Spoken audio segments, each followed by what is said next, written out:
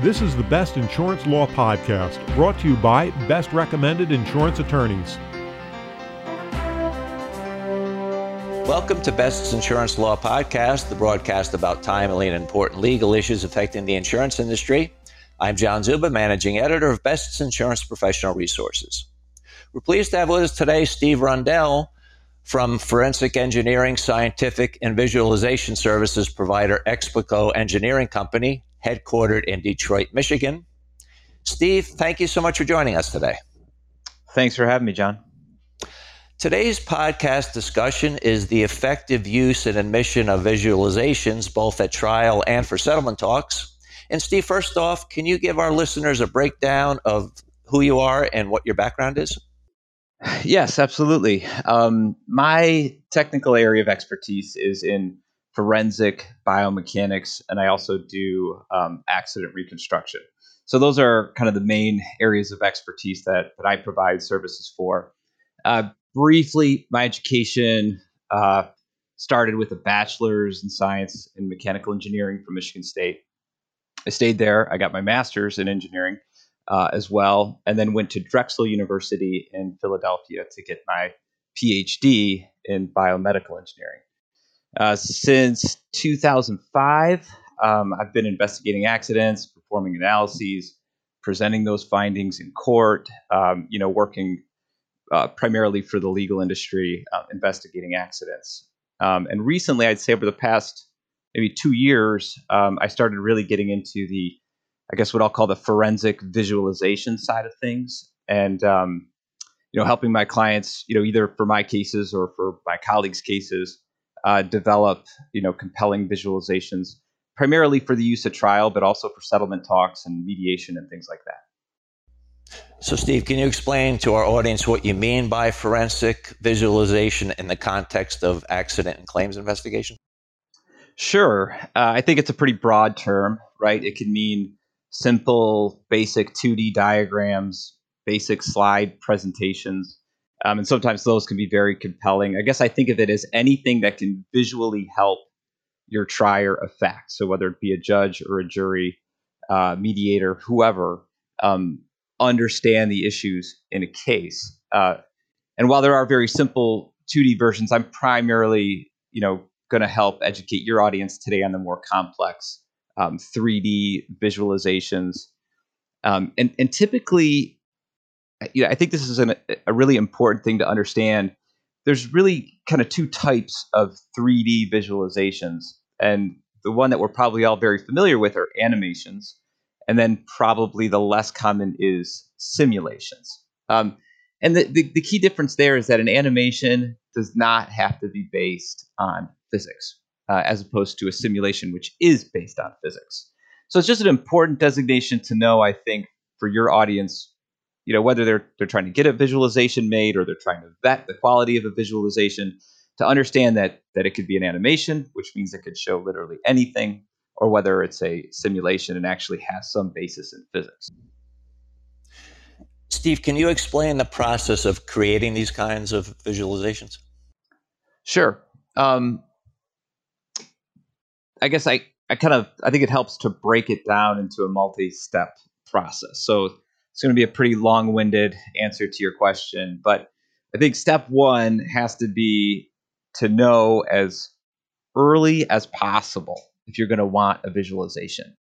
And I know that's difficult, but if you understand that early on, then you can start to create the necessary foundation for your visualization early on. And that really reduces the risks that it gets excluded, by some motion later on, after you've spent a bunch of money trying to get it made. Step two is engage the appropriate experts to collect all that critical data and information. In my experience, it typically starts, by gauging whether it's an engineering or scientific expert, the person that's actually going to figure out for you what happened in this case. And so that data collection starts early, that evidence preservation starts early. In my field, we use laser scanners, for example, to capture, 3D geometry. We use drones to take aerial photographs and stitch those together to, again, capture where things are at certain times. There's a lot of different tools, even just basic photography and taking video can help make sure that all of that evidence is preserved. So when you do go to the next step, you know where things were and you have basis and you have foundation. It really helps with admissibility. It doesn't necessarily mean that early on that you're building a visualization, but you're getting everything that you need in advance. And then step 3 is to engage a visualization service provider, a forensic animation service provider. Those are some key terms that you might find when searching. Often, but not always, that will be included in the services provided by your technical expert. So if you hire someone like me, an engineering expert, to reconstruct an accident, reconstruct the injuries, figure out what happened in a case, they in-house can create the visualizations. But that's not always the case. Sometimes you'll need to get a separate third party involved. And I would suggest to start with your expert and ask them, who do they work with? Because that's really going to be the line of communication that has to be solid between the technical scientific side and the visualization or the animation side, so that they're talking to each other. And with that said, I'll give a little bit of a warning. You can, directly contract with these forensic animation service providers without a technical expert. But I warn against doing that, because now you're creating pure animations, and animators and artists are creating those without the necessary technical or scientific background to make them admissible. And that's, to me, what I've seen when I've gone up against those are very easy to pick apart and to refute and to often get excluded. So that's kind of the 3-step process that I recommend. Know you want it, engage the appropriate technical expert to collect the data and figure out what happened. And then finally, get the right visualization service provider involved to pull all that scientific, technical data and information together into a compelling animation or some kind of visualization. Steve, what should our listeners do if they're given a compelling visualization by the opposing side, but they question the accuracy? That's a good question, and that is something that we deal with all the time.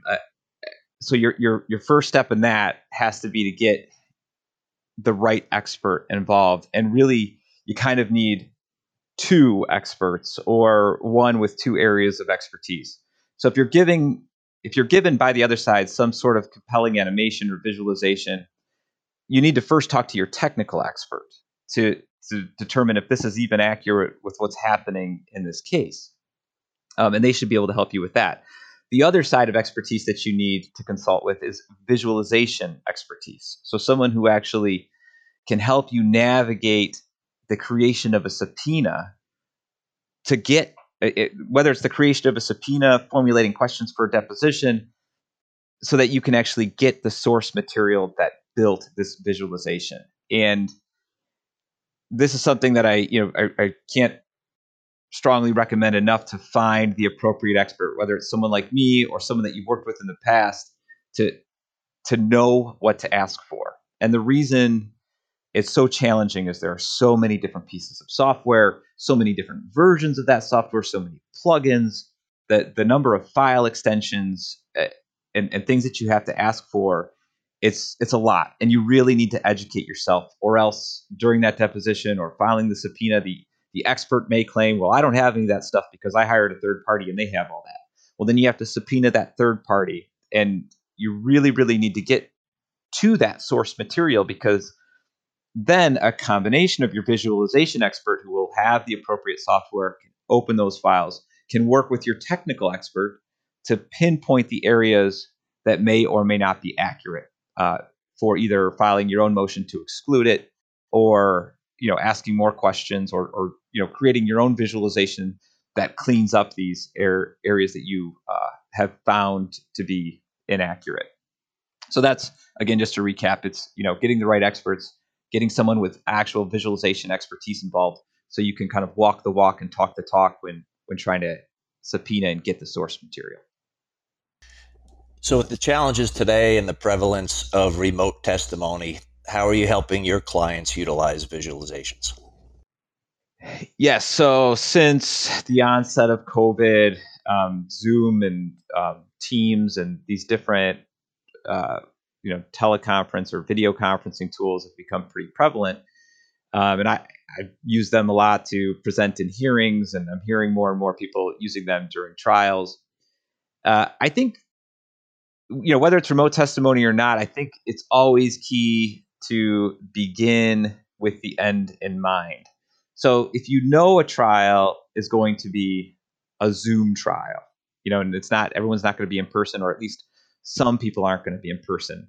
Maybe the jury will be there, but your witness won't be there, and they'll be presenting over Zoom. Know that is the medium of which you are going to have to present your visualizations. So if you know that you're going to be presenting over Zoom, it might not be the best idea to spend a bunch of money on a really nice animation that's not going to play back in any kind of fluid, smooth way over whatever internet connection you're going to be relying upon in a courtroom. And if you know that that's the case, then maybe scrap the animation and do what we sometimes call a poor man's animation, which is more like a storyboard and a series of stills and talking your way through it. So I guess that's one kind of key point, is that in this remote world, know the medium of which you are going to be able to present to your jury. And I think knowing the ability of your expert and your witnesses, you're basically your conduit to present these visualizations, knowing what their capabilities are. Do they, and I think these should be questions that you ask your technical experts early on. How do you present testimony remotely? What is your audio video setup? What do you recommend in terms of software to make sure we can play these animations or demonstrate these visualizations? And they should be able to tell you, I have a green screen, I have this camera. They should be equipped and ready to give remote testimony in as compelling a way as possible, and in as engaging way as possible. So those are questions I would include asking, given the current times. And then finally, and again, I think this is true whether you're giving remote testimony or whether you're giving actual live testimony, make sure to have backups, be redundant, and have backups, which is obviously a redundant statement in and of itself. I can't tell you the number of times I've been in a courtroom and the technology just involves a TV hooked up to my computer and the HDMI cable has gone bad. So that one, so I carry 6 or 7 HDMI cables with me at all times, just knowing that seems to always happen at the time of trial. It's Murphy's Law, right? If something can happen, it will happen. So, given the increased amount of technology that we're going to have to use to make these remote trials work, every layer of technology adds another layer of a potential issue and problem. So the only way I've found to really protect yourselves from that is to be redundant. If you have the animation, also have the poor man's animation as a series of stills, and then also print it out on a series of court boards. That way, no matter what goes wrong, you're prepared to have something in a pinch. So that's my best advice on navigating remote trials and mediations and settlement talks with visualizations. So, Steve, in your opinion, what is the next big thing with respect to courtroom visualizations? So I think that there's two things. One is what I will call interactive visualizations, and two, I think, is related to that, and people have probably heard these acronyms, and I'll describe them, but VR, XR, and AR. So let me first talk about interactive visualization. So what I mean by that is, instead of a traditional linear animation, that shows the jury something from point A to point B, you can create something more interactive, so that during a jury presentation, during closing arguments, during opening arguments, you can navigate a 3D environment interactively, and you can, move the jury around a scene and say, however you want to present the case. This person was standing here, this person was standing there, and give them those different first eye perspectives in the moment, so it feels more engaging. So it's more of a presentation of the case, rather an interactive presentation, rather than just a linear progression through the facts. So interactive visualizations, I think, are going to become more and more popular as more and more people are using what's called real-time 3D rendering. So to be able to, render different 3D views on the fly instead of having to, go onto a computer, render it out, and only be able to play one view. So as that technology advances, I think you'll see more and more interactive visualizations for attorneys that are more tech savvy and are comfortable with using that and presenting in that mode. And somewhat related to that real-time rendering, that ability to render 3D imagery on the fly, is what makes VR, XR, and AR possible. So VR, XR, and AR, those are acronyms. They stand for either virtual reality, mixed reality, or augmented reality.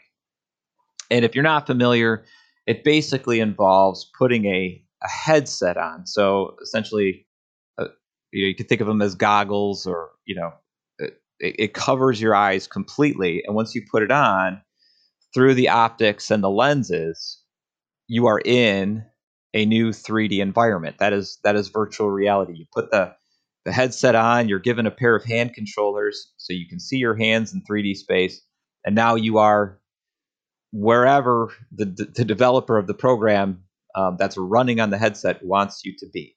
So whether that's a crime scene, an accident scene, and people can explore virtual places.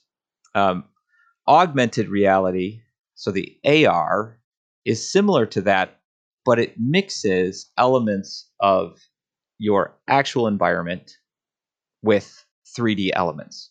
So it's typically a pair of glasses that you would wear that projects images on top of your field of view. So where you would normally be looking at an empty table, the table can now have objects on it, and the objects are generated through real-time 3D rendering. And then the mixed reality is similar to that augmented reality. And this is the one that I'm most excited about, and I think will be the first to really hit courtrooms. So at Explico, we just committed to purchasing a headset that has cameras on the front. So it goes on, it completely covers your entire field of view. You're looking through lenses, but with the cameras that are on the front, you're still seeing the room around you. So from a juror's perspective, you can put this on and it's not as jarring. They're still looking at the room around them. And then from there, you can paint in different elements.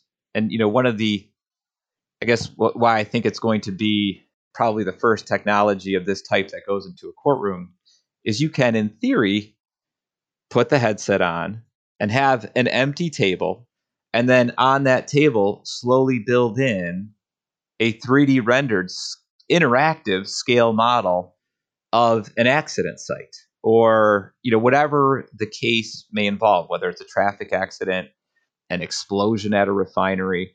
You can build it all up on this table and walk a jury through it in 3D, but it's not as jarring. You're not putting them in the car. You're not worried about motion sickness because they're still seeing their environment around them.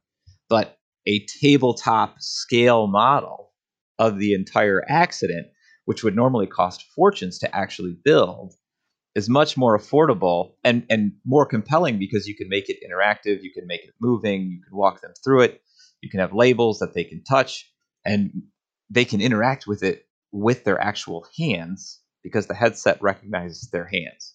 So I think that's going to be the next big thing. Again, that could probably be the topic of a whole episode, but that technology seems to be, it's gotten over that point where it's not just a matter of if, it's a matter of when. Just like animations in the courtroom in the 90s, emerged and became very popular and became very standard. I think that it'll eventually become the same with virtual reality, mixed reality, and augmented reality.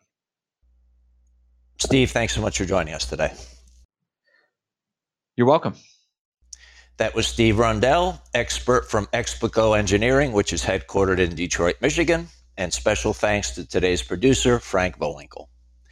And thank you all for joining us for Best's Insurance Law Podcast. To subscribe to this audio program, go to our webpage, www.ambest.com/claims resource. If you have any suggestions for a future topic regarding an insurance law case or issue, please email us at lawpodcast@ambest.com. I'm John Zuba, and now this message.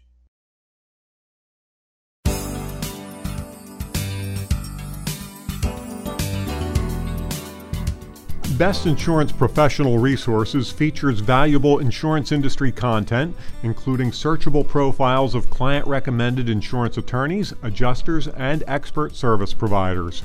Brought to you by AM Best, known worldwide as a respected source of insurance industry news and information. Visit ambest.com/claims resource.